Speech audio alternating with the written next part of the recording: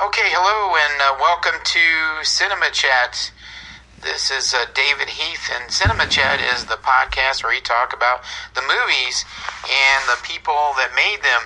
And today we're going to have a little bit of a slant, different style today. I have brought on an expert on the Hollywood sign.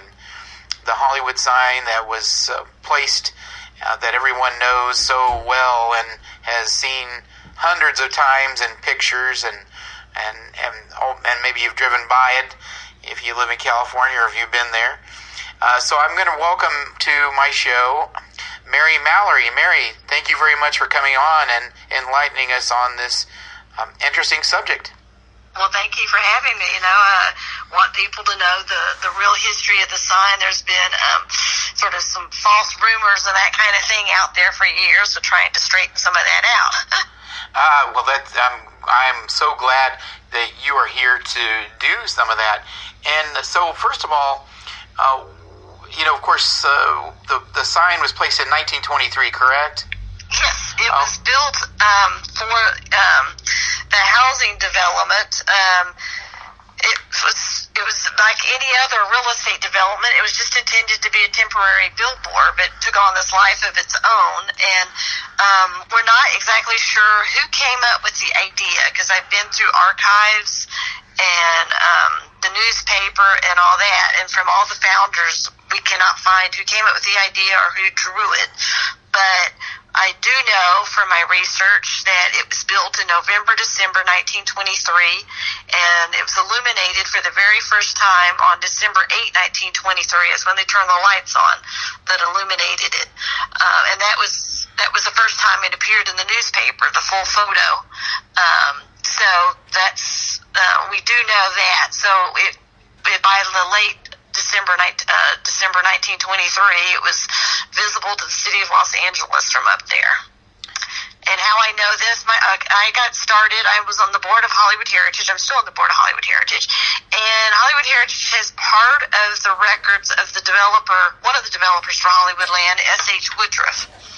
And we decided it would be great to try to make some money off the papers and do a book about Hollywoodland. That was his most important development. We had photos and other things. So that's what got me started, researching the houses, the residents, the sign, everything. And there was nothing really in there on the sign itself. It started out, newspapers and magazines that are digitizing, finding permits, and some newspapers, once you had certain dates, I had to go downtown and look at others that were not digitized. So it's taken a while. I keep finding archives that have papers to come across stuff. And so I'm still researching and still finding things. Yeah, and of course it's almost a 100-year-old sign now. And yes. So it was actually, was it real estate developers that decided to put it up and just trying to sell homes there? Is that what it was? Or yes, there were a lot of developments around Los Angeles that had real estate signs, large real estate signs. They were not the first. They were one of the first, but not the first.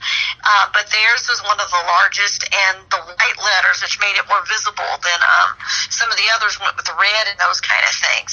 But yes, there were 5 people involved in the development.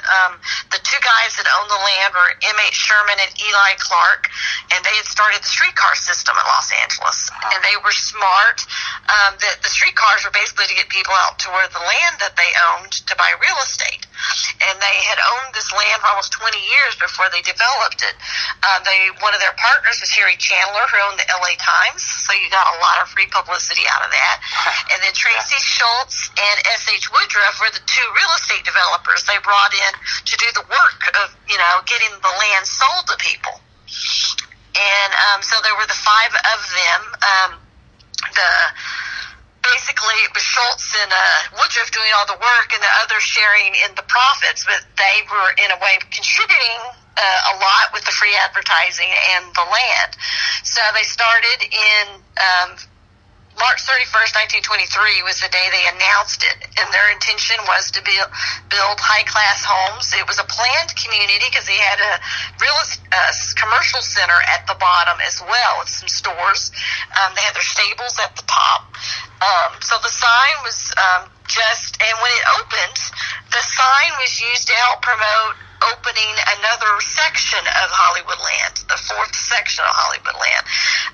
So it was up there starting in December 23, and we do know from the Sherman papers, they exist down at the Sherman Library in Orange County, that by 1925 it was having to be repaired because it was just telephone poles, pipes, and like aluminum. So it was very cheaply put together, and it was not, there was no concrete used to put it in the hill. So it's surprising it didn't fall down the hill. But, so they were starting to have, problems with its construction even then. Film people, there were at least 2 silent films that I know of that accidentally caught it during chase scenes. Oh, yeah, were they?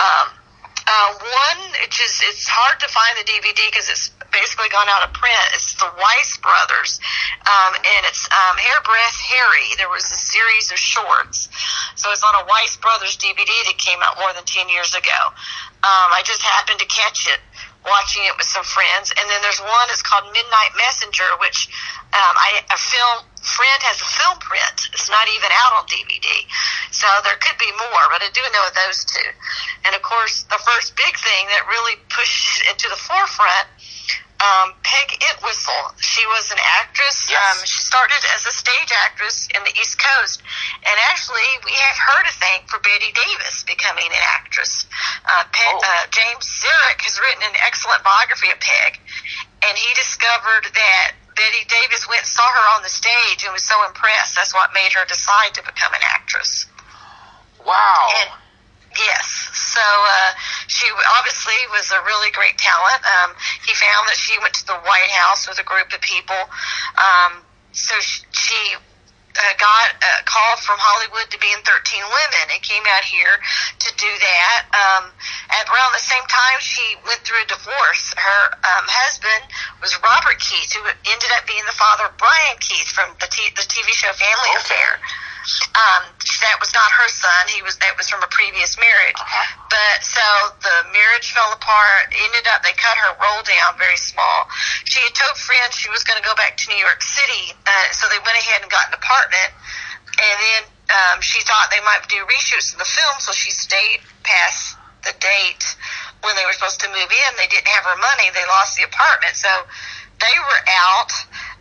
Everything was going wrong. So it was in like September of 1932. She left a note for her uncle. At that point, she was living with her uncle on Beechwood Drive, and said she was going to the drugstore. There was a drugstore in Hollywoodland.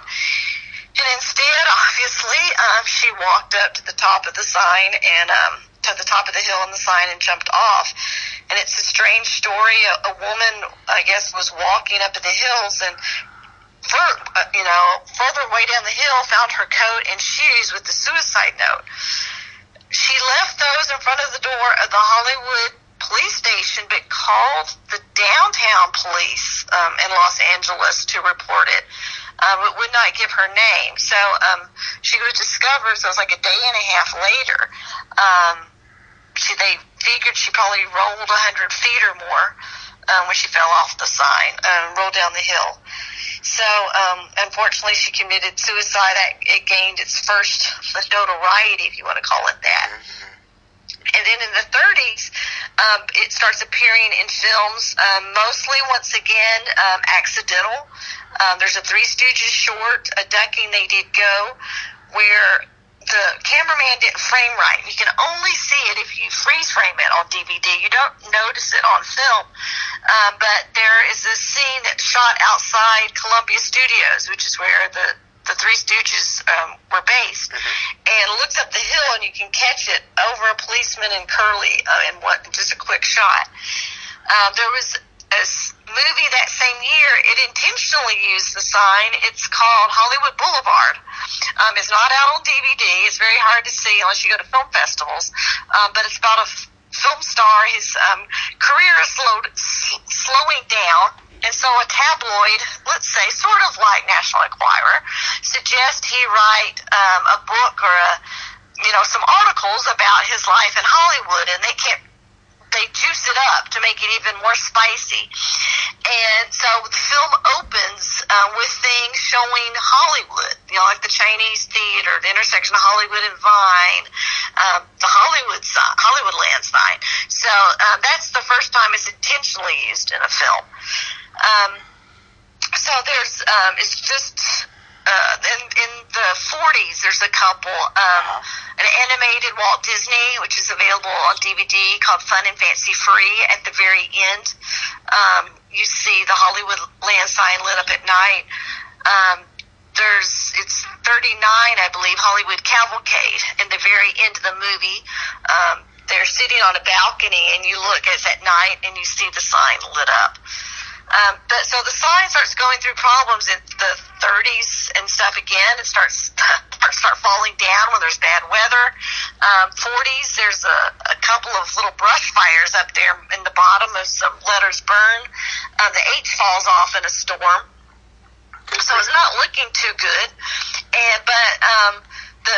By that point, Sherman has died, and he gives the land to Griffith Park and the sign to the Department of Parks and Recreation for Los Angeles. And the department wants to tear it down because they don't want to repair it. They're afraid it's going to fall down on top of someone, and then they'll be liable. Well, people start protesting. They're like, it's a landmark. It's been there for 20 years. Some people are unhappy. They think it's ugly because it's, letters are gone. Others want it to stay. So the Chamber of Commerce for Hollywood says, well, we'll take it over. We'll repair it if you'll let us take the land off. So they agree. So by February 1949, Hollywood Chamber of Commerce takes it over, and that's when the land comes down. Then in the 50s, we get the first movie that really uses it as a major plot point. It's out on DVD, called Down Three Dark Streets. And the very end of the film takes place all around the sign. There's they drive up to it, then they chase. There's a chase around it, all this kind of thing. So it's the first thing that really uses it importantly.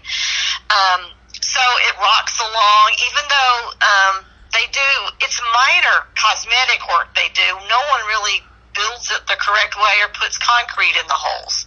So it's not until 78 that it's looking really bad. People are going up there and graffitiing it. It's just looking really bad. Stuff is coming off. So Hugh Hefner says he'll do a fundraiser at Playboy Mansion, and people come, and it's over 22,000 a letter. People donate. Alice Cooper gets a letter. Gene Autry a letter. Andy Williams a letter. Hugh Hefner. They end up giving more than is needed, so that's good. So they pull it completely down, and this time decide to build it the right way, like with steel that's with piers down way into the hillside, that's concrete around it, so the frame's never going to come down.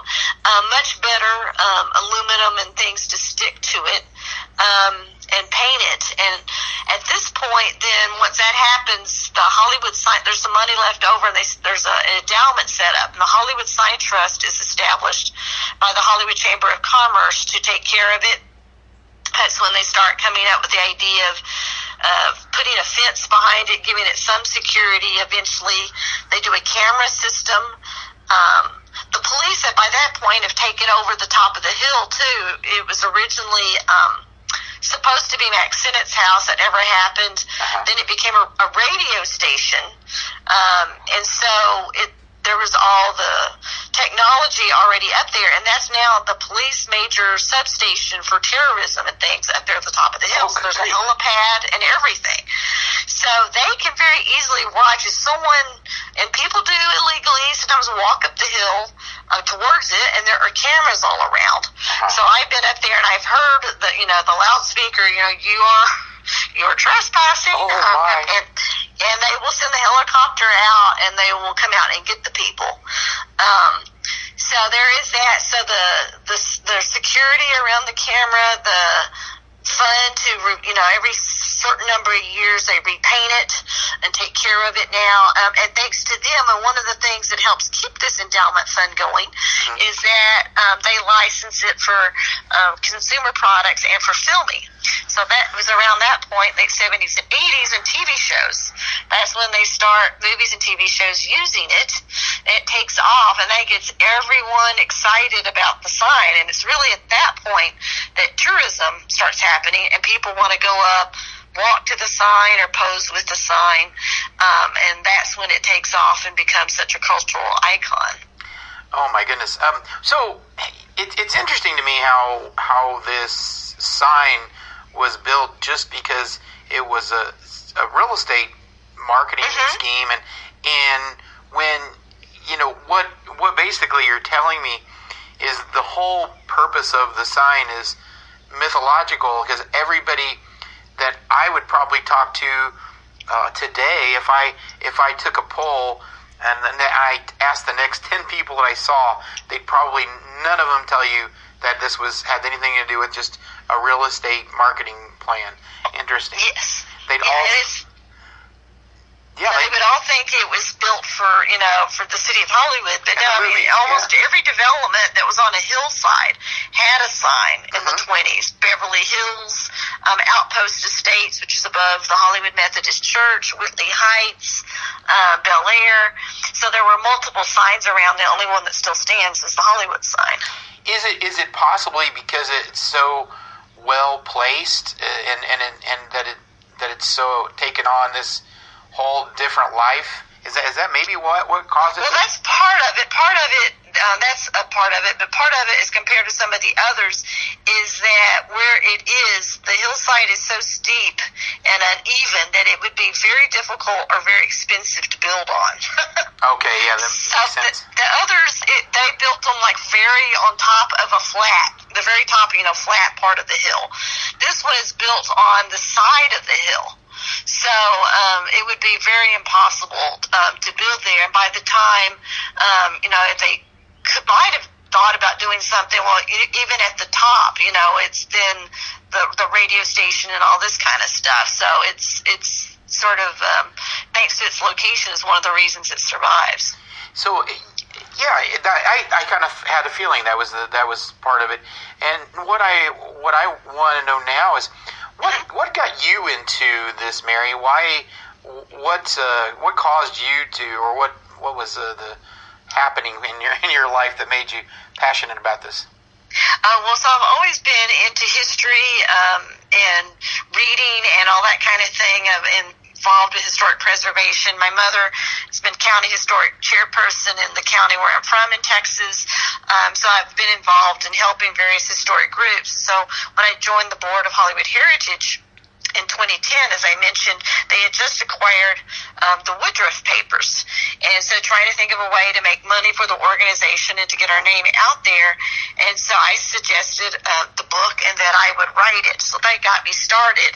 And I'm the kind of, I'm a completist. I want to know anything and everything out there.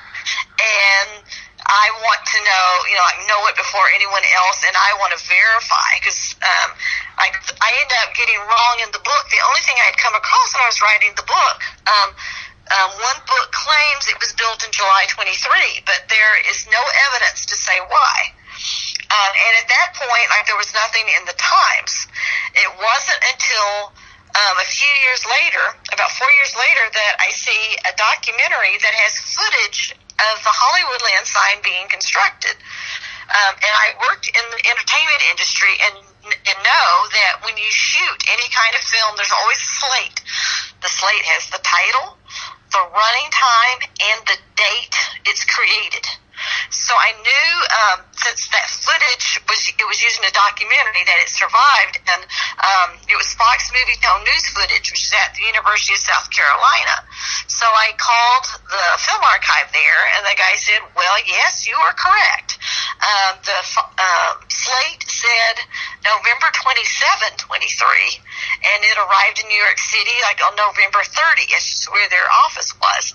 So the guy caught it under construction in November, and as we both said, if you're a newsreel guy, you want to be the first with anything. So you're not going to have shot this in July and have held off until November. You're going to have shot that day and immediately sent it off. So it was under construction there in November, so I was the first one to discover that. And there were other things that led to that. A friend had given me an article from Practical Electrics from September 24. And it said it had been eliminated for 8 months. Well, that they would have had to have turned the article in like in August to get it out for September. So that meant it was like in December is when the lights would have come on. Wow. And then it was someone else who was researching something in the December 23 paper that found the paper that showed the photo of the night, talking about the night that the lights were coming on. Mm-hmm. So putting all that together and then finding these Essex Sherman papers, the archivist down there, the things have been down there for decades, but it's just now that the archivist is starting to process the papers and organize them. So I've gone down there to do some research. He shared some stuff with me. More and more keeps being digitized. And then other newspapers, as I mentioned, I was going down and looking. Only the LA Times paper is digitized, but there were like 3 or 4 other newspapers in LA. So I keep going down and like trying to go through those for dates. I know stuff was in the LA Times to see if I can turn more up in other papers. So yeah, so it sounds like one of those things where you're a little like me, where you start learning a little bit, you have to learn all of it. And yes. I understand. So what's obviously the Hollywood, what was the, let me just ask you a couple more questions here while I got you still on the line. Let me ask you, what was the reasoning for changing it from Hollywoodland to just plain Hollywood? So, like as I mentioned, the Hollywood Chamber of Commerce, they said if they were going to give the money to do the cosmetic repairs at that point, they wanted it to say Hollywood like that. So the city agreed and basically said at that point, we'll give it to you, basically. Oh, okay. So that's when it went to the Hollywood Chamber of Commerce, and that's when it started saying Hollywood. And why do you think they wanted it just to be just plain Hollywood is really kind of where I'm heading with that, is why do you think that was like that? Well, I think that they didn't do as much with it at that point, but I think they were already starting to figure out of like marketing and branding. They didn't have the word branding back then. It would have been marketing and stuff. Mm-hmm. But knowing that they could use photos in the city of Hollywood, or eventually, like if you wanted to sell products with the photo on it, that they would make the money off that. So that thinking of ways they might eventually be able to, and then movies, knowing that movies at that point, and even now in Hollywood, that's probably their largest employer, and some of the most money coming in through entertainment, that they can make money off of it that way too. So yeah, somebody smart somebody smart changed it and thought, well, that's just an easier thing to say, probably. I would imagine. But you have some amazing things to uncover about the Hollywood side. Now, one thing I would like to ask you is, now you actually lecture on this subject, correct? Yes, I do. I lecture on a variety of things around Hollywood, and on Sunday, April 28th at 2 p.m., I'm going to be at the Hollywood Branch Library and at 2 p.m., and I'll be doing a lecture called Hooray for Hollywoodland, the 95-year history of the Hollywood sign. Oh, that's going to be pretty incredible when it hits 100. Do you think there's going to be a huge to-do in a few years? I'm sure that there will be a big thing, that the Hollywood Chamber of Commerce and everything else, yes, will do a big thing. Yeah, it's amazing. Well, Mary, I really appreciate you coming on here and enlightening so many of us, because I feel like this is something, when I looked at it last night, I was studying it and I thought, wow, there's a whole bunch about this sign that I don't know. So what I will do, Mary, is I will post this, and I will post a link so people can actually find out details on your next lecture. Do you do this fairly regularly? Yes, I'll be doing the lecture another time as well, a few months later at another library. So, so I continue to do things like that and keep writing on it and that kind of thing as well. And you're pretty much just in California, right? Near Hollywood? Yes, okay. Basically just in the Hollywood area. Yes. Okay. So, folks, if you are listening to this and you're in California, then definitely look at this link, the links that I will post. And Mary, please send those links to me. Anything you want me to post along with this podcast, I'll go ahead and do that for you. And I really appreciate you very much. And I will let you get on with is there anything else you're needing to tell me? Or? I think that's it. Thank you so much for having me on. I want to get stuff out there, and I think people just want to know all about the sign, so thank you. Well, Mary, that's exactly why I do this podcast, because I want people to know things that they wouldn't know any other way. So I feel like I try to. This podcast is primarily a celebration of movies and kind of everything about movies. But in any case, well, thank you, Mary, very much, and you have an extraordinary day. I appreciate you, and thank you for bringing all this knowledge to this show, and have a wonderful day. Thank you so much. Thank you so much. All right, Mary. Bye-bye. Bye-bye. So that was Mary Mallory, and I really want to thank her again for coming on the show and enlightening us, and just incredible facts, and to know that the Hollywood sign being 95 years ago was just a scheme, a marketing scheme to sell real estate. Interesting. And the term Hollywood has come to be something different for all of us. And well, I appreciate all of you listening to this show today. I'm presenting this as a bonus podcast so I could get the information about Mary's next lecture, and I really appreciate you very much listening to Cinema Chat, and I am your host, David Heath. And Cinema Chat, this is the podcast where we talk about the movies and the people that made them, and the people that also know about the Hollywood sign. Thank you for listening.